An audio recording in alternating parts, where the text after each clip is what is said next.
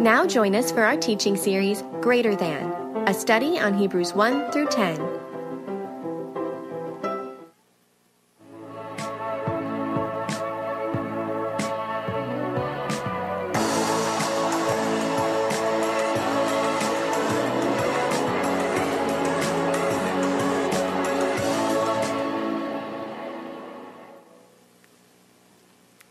Well, we're so glad you are here with us today. My name is Joe. I serve as one of the pastors here at Riverbend. We want to welcome you if you're a first-time guest. Thanks for joining us. If you've been with us for some time, thanks for joining us as well. We'd love to stay connected with you throughout the week, even beyond just Sunday. So make sure you take advantage of the opportunities that were mentioned beforehand. But thanks again for being with us this morning in person or online. We're grateful to have you here with us as we're continuing our teaching series called Greater Than, which is a study on the first 10 chapters of the book of Hebrews. Now, as we've been in this series, a lot's happened in my own family, and many of you know the story of my wife and my mother-in-law getting COVID. And as that was happening, there's a lot more time at home, and it gives an opportunity for you to do things that maybe you wouldn't normally have the opportunity to do, like watch a movie that you watched many, many years ago, but for whatever reason said, I'm not going to invest more time and energy in it. But then you decide, you know what, on a whim, I'm going to just check it out one more time. I'm going to give it another shot as a 40-year-old man. I'm going to check out this movie. And the movie, I know you're waiting, you're on the edge of your seat. The movie was Hook. The movie was Hook. And how many of you have seen this movie? How many of you have seen this movie? This is a great movie. This is a great movie. And if you have not seen it, I want to encourage you, if you have Netflix, it's available there. I'm not sure if it's there still, but it was there when I watched it. And here's what's great about this movie. It tells the story really about identity. Identity being lost and identity being rediscovered. It tells the story of Peter Pan. And who doesn't like Peter Pan? I mean, that's a great story. But what happens in this, and sorry for the spoiler alerts for anybody, any spoilers here going, I'm sorry about that. But in the midst of this movie, what happens is Peter has left Neverland, and he's an adult now, and he forgets about his time there. He forgets about his time. He's so invested in his career, so much so to the point that he misses the people that mean the most to him. But then he's brought back to Neverland, and he has to fight Captain Hook. But the only way he knows how to fight is with a pen and a checkbook. All right? And he knows how to fight that way. So he's having to relearn things like how to fight, how to fly, how to use your imagination. And in the midst of that, you see the difficulty it is to discover or rediscover your identity once it's lost. It's easy to do that. It's easy to put it in things that are lesser. And as we think about that in the context of the teaching series that we're in, Greater Than, as we've been looking at the first 10 chapters of Hebrews, that's actually what happened to these Hebrew Christians, these Jewish Christians. They drifted away from their identity. They were taking up things that had already been accomplished on their behalf through what Jesus had done. They wanted to go back to what was familiar, what was comfortable, what they knew, what was considered to be successful in life. They wanted to go back to those things. They were drifting away from their identity. And how easy is that for us as well? To drift away from our true identity, to lose who we are. To lose who we are and to miss out that which we were called to and called for. And who's calling us? And who has called us and who has paid this great price for us in Jesus? It's so easy to do that. And so we can relate to the character of Peter Pan in this story of Hook, because it's our story as well. How many times have we settled for a lesser identity? I think we all have done that. We've all done that. So here are a couple questions for us as we think about our time together. First is this: do you forget who you are? And I'm not talking about you have a concussion and forget your name, right? That's not what I'm talking about. But I am talking about what I would call the condition of a spiritual concussion, where you literally can't hold on to who you truly are in Jesus, what he says of you, what he has for you, and you chase something that's lesser. You settle, and you drift away from what he has for you. Do you ever forget who you are? Just like these Hebrew Christians did, just like Peter Pan did in the story Hook. We can easily do that. Do you forget who you are? And then the second part to this is, how do you discover or rediscover who you are. How do you do that? How do you go about doing that? And last week, as we were in the book of Hebrews, and as we were looking into all that God had to say to these Hebrew Christians through this author, we saw this idea of covenantal love established. Covenantal love established. How Jesus provides not a contractual love, but a covenantal love. That's not based on our performance, but it's based on his performance, what he perfectly did for us. And this week, what we're going to see in Hebrews chapter 8 is what it is that he established. So we said he's the reason that we can have this new covenant. He's both kingly and priestly, and he's perfect and able to establish this covenant that's, again, not going to go away when we mess up. He's going to go the distance with us. And not only when we don't mess up, or not only when we mess up, but even it's not on the conditions of our own successes or how effective we are. It's about who Jesus is and what he's done for us. But today what I want to look at is what is it that he established? What is this covenant that he's created for us? So if you have your Bibles, I want to invite you to open up with me to Hebrews chapter 8. Hebrews chapter 8. We're going to read through these verses, and then we're going to unpack them. But I want to read them first so that we can really understand what the author's getting at here. Hebrews 8, starting in verse 8. Listen to what it says here. It says, "The days are coming, declares the Lord, when I will make a new covenant with the people of Israel and with the people of Judah. It will not be like the covenant I made with their ancestors when I took them by the hand to lead them out of Egypt, because they did not remain faithful to my covenant, and I turned away from them, declares the Lord. This is the covenant I will establish with the people of Israel after that time, declares the Lord. I will put my laws in their minds and write them on their hearts. I will be their God, and they will be my people. No longer will they teach their neighbor or say to one another, 'Know the Lord,' because they will all know me, from the least of them to the greatest. For I will forgive their wickedness, and I will remember their sins no more. By calling this covenant new, he has made the first one obsolete, and what is obsolete and outdated will soon disappear." Let's pray together. Father, right now we thank you for your word that is alive and active, sharper than any two-edged sword, as it says here in the book of Hebrews, able to reveal to us our hidden motives and to show us and to illuminate what it is that you have for us. And so, Father, as we look at this new covenant, Lord, I pray that we would be able to fully understand the depth of your love for us, this covenantal love. Help us to leave behind a contractual type of love. Help us to leave behind the lesser identity that we so easily settle for, and to step fully into the identity that's been accomplished for us through the finished work of Jesus on our behalf. Help us to embrace all that he has for us, and help us to see with great clarity what it is he's calling us to. Increase our faith and our faithfulness and our fruitfulness to you, Jesus. In your name we pray. Amen. So as we continue here, I want to unpack these verses, because one of the things you learn as you go through the book of Hebrews, there's a lot in each chapter. I don't know if you've noticed that, but when you go through it, you're like, whoa, that's a lot. There's a whole bunch of sermons you can do in just one chapter, because there's so much here. But what I want to do is I want to help us to understand what this new covenant really is.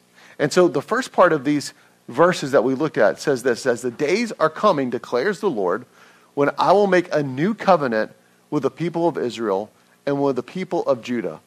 It will not be like the covenant I made with their ancestors when I took them by the hand to lead them out of Egypt, because they did not remain faithful to my covenant, and I turned away from them, declares the Lord." And so when you look at what's said here, he talks about what's called the Old Covenant. Say that with me, Old Covenant.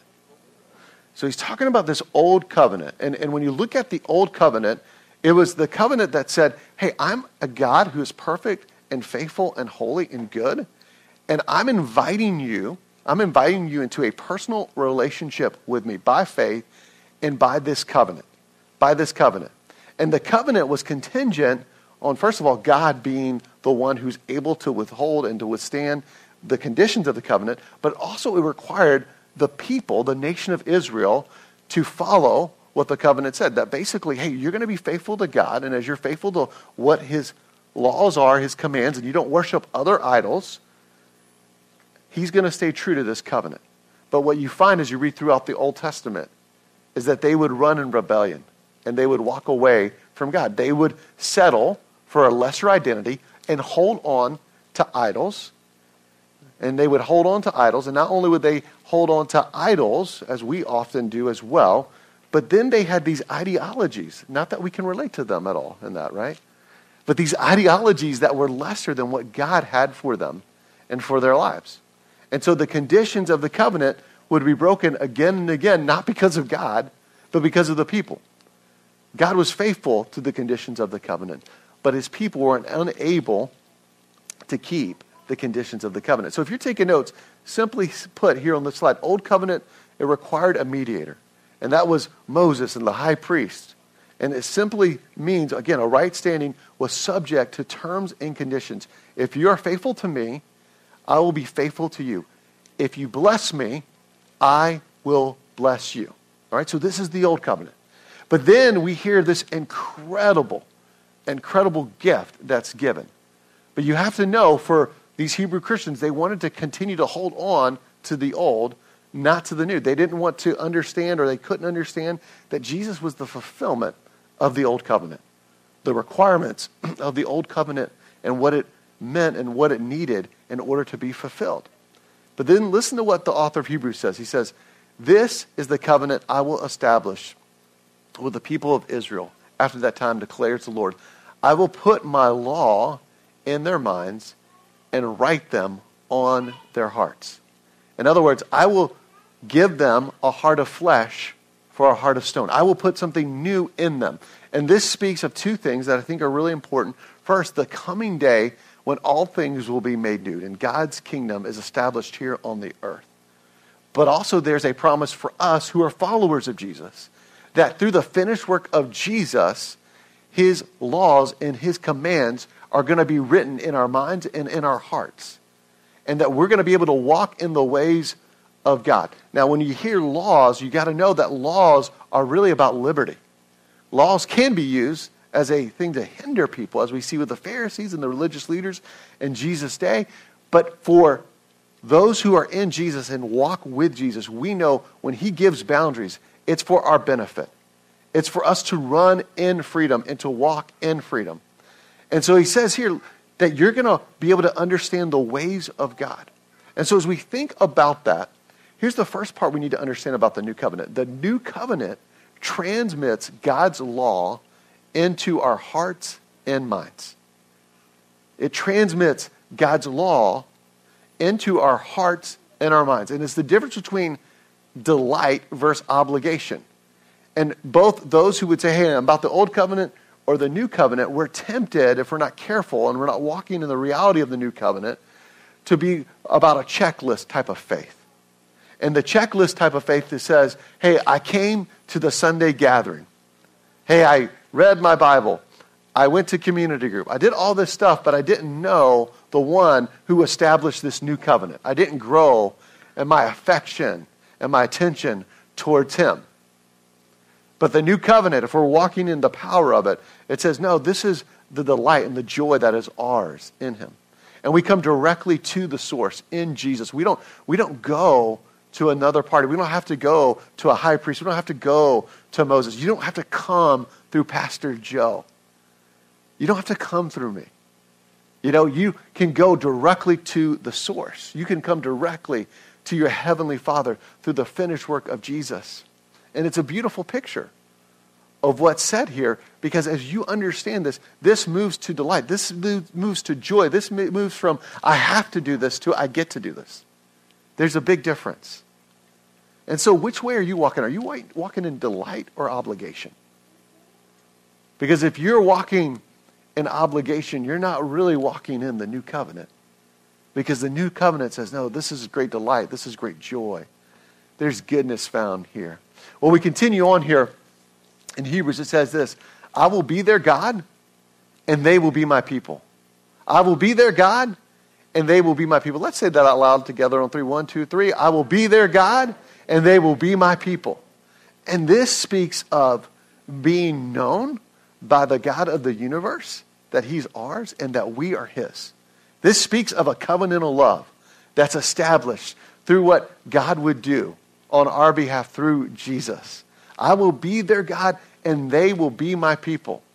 And this is powerful to think about, because as we look at the invitation, it speaks to belonging and being a part of something.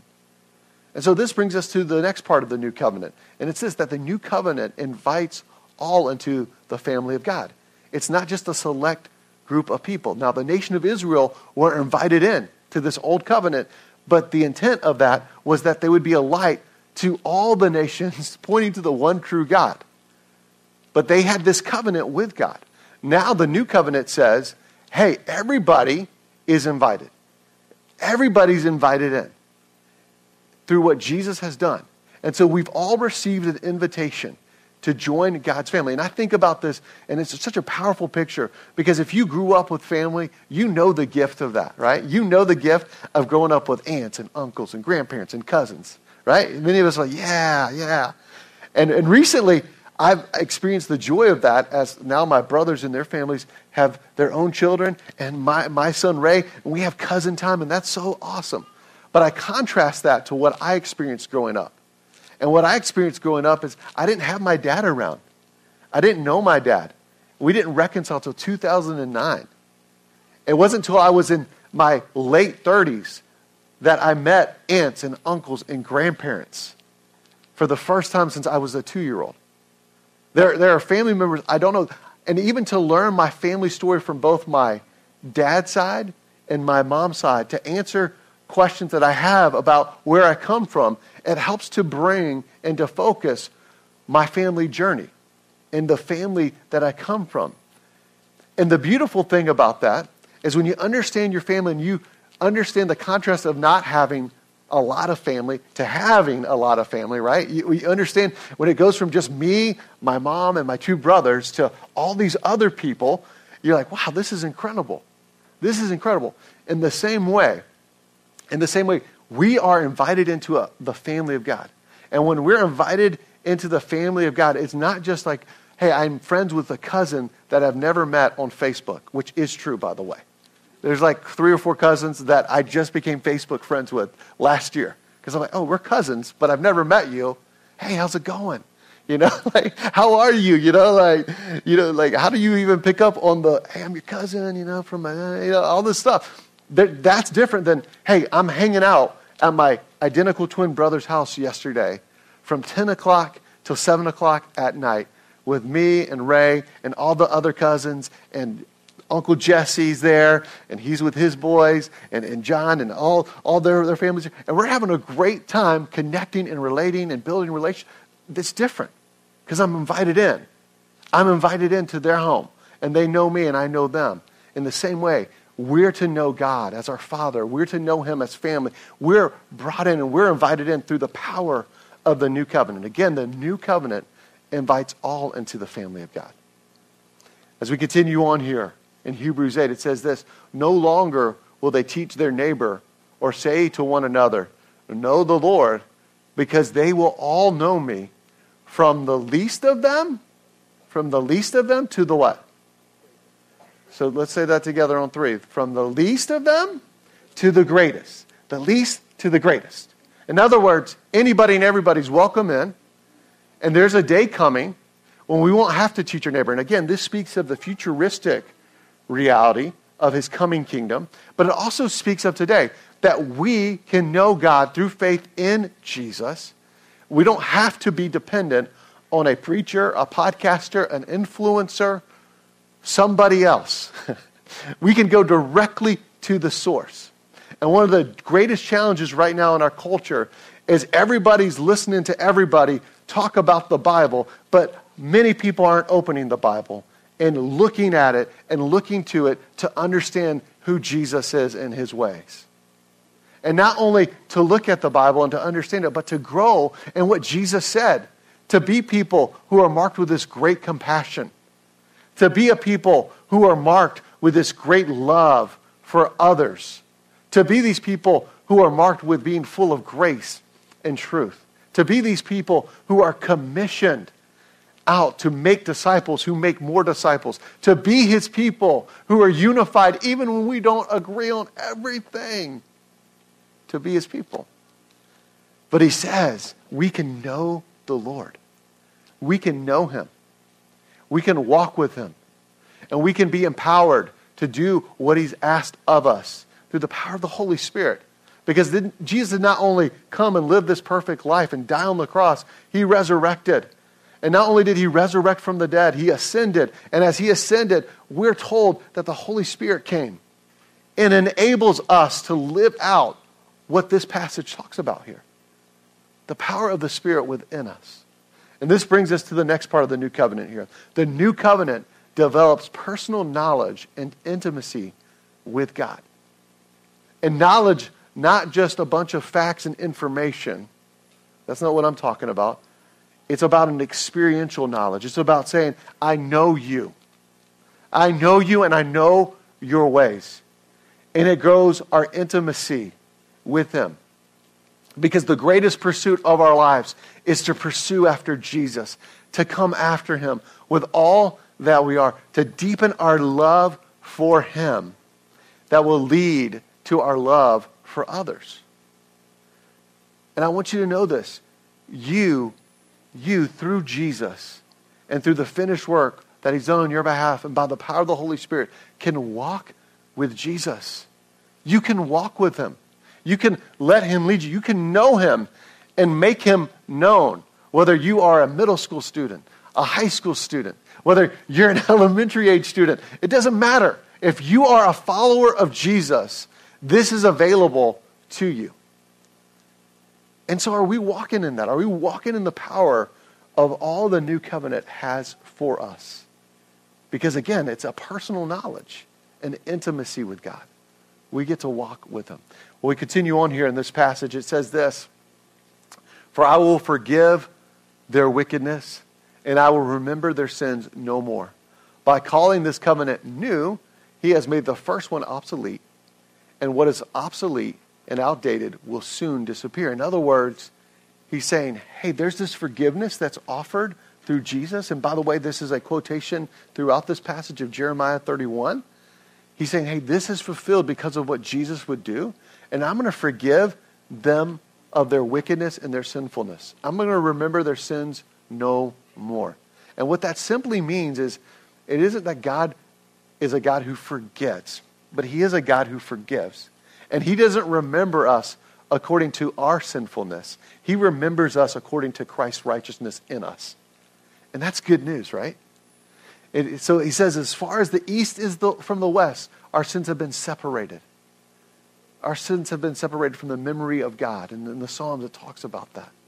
And so that leads us to the next part of the new covenant. And it's simply this. The new covenant provides forgiveness and grace for sinners through the finished work of Jesus Christ.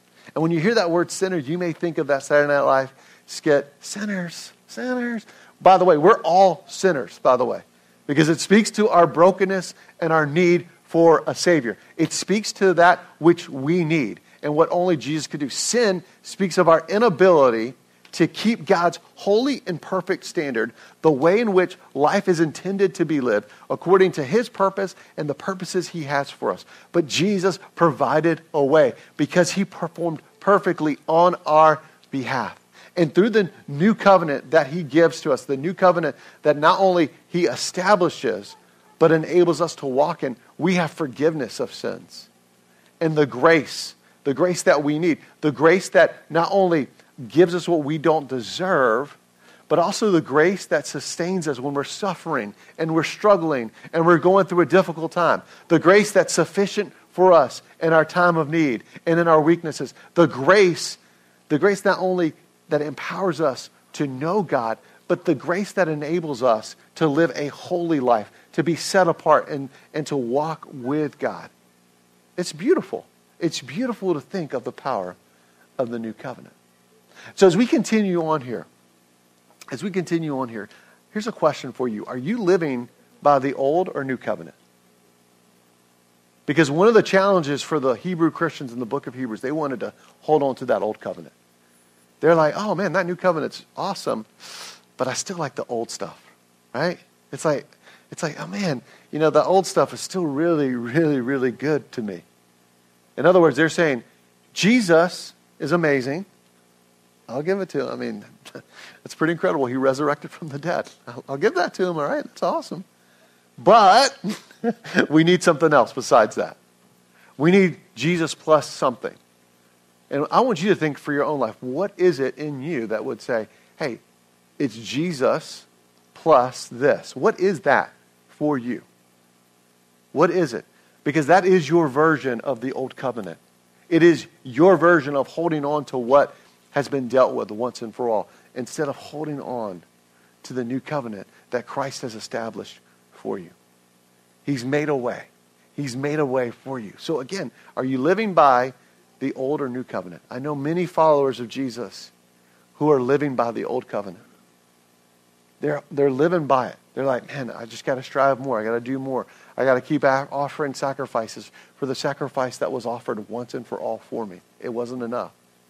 And I want you to know Jesus, what he's done for you, is more than enough. So again, which covenant are you living by? The old or the new? And then the next part of this is the new covenant calls us by our true and new name. The new covenant calls us by our true and new name.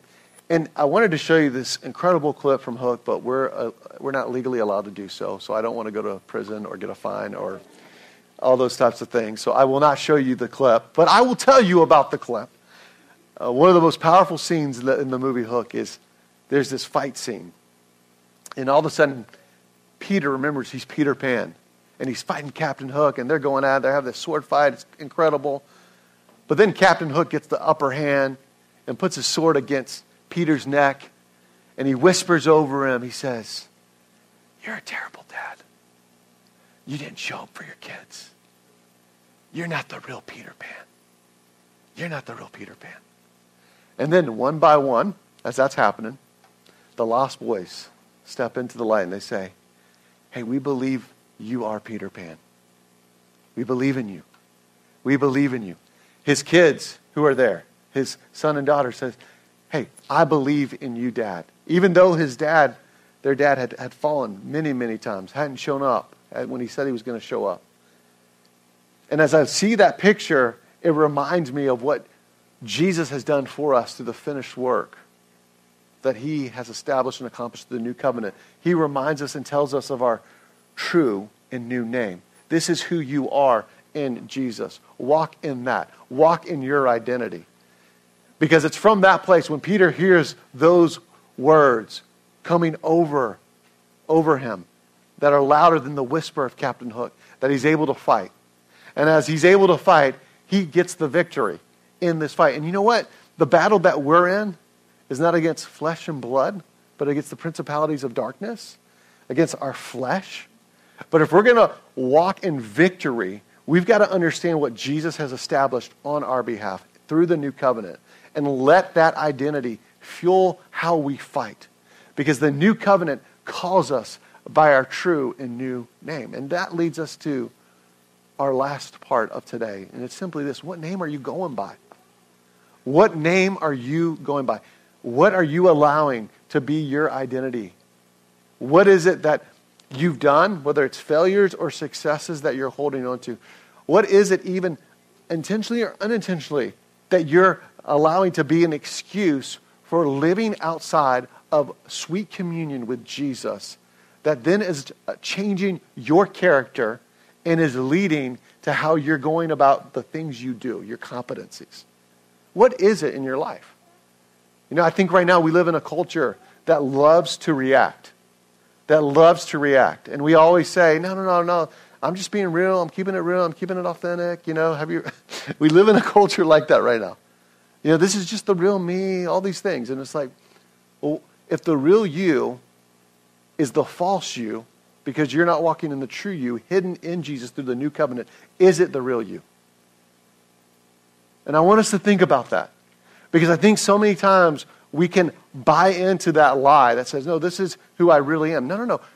That's who you are apart from Jesus, but who are you in Jesus? What does he say about your identity? How does that lead you to not be a person who reacts with anger to the point where you just fight? You say, you know what? I got something for you. Come on. You want something? I'm going to show you something, you know? Or how does that lead you not to freeze up when you're in a conversation that's getting heated or is difficult? Or how does that lead you not to have cutoffs? Because one of the things I learned in my family story is that cutoffs were very normal. So it's a normal part of my family story. But in Jesus, cutoffs, that's not how we're intended to deal with other people. There's another way. And in the family of God, through the new covenant of Christ, we can move from reacting to responding to how he's leading us and directing us. So my question for you is, are you allowing your new name to not only lead you to who you are, but what you are about and how you're going about your life? Are you allowing that to happen? Because our new name empowers us to do that. The new covenant allows us to live a new way that is established and is empowered by what Jesus would do for us. Let's pray together. Father, right now we thank you for your love for us. We thank you for the power of the new covenant. And we thank you for what it has enabled us to be able to do. Father, I pray that we would walk in all its power. I pray that even as we read through Hebrews 8 and as we've unpacked that a bit today, I pray that you would help us to step fully into that. And those who aren't followers of Jesus, we know that you make the new covenant available to them. But I pray that if they haven't yet today put their faith in you, that today would be the day that they put their trust in you, Jesus. Lord, we love you. And we're so grateful for how good you are towards us. We pray that we would walk in this covenant of love that shows us a new way to live. Thank you, Jesus. Thank you for all that you've done for us. In your name we pray. Amen.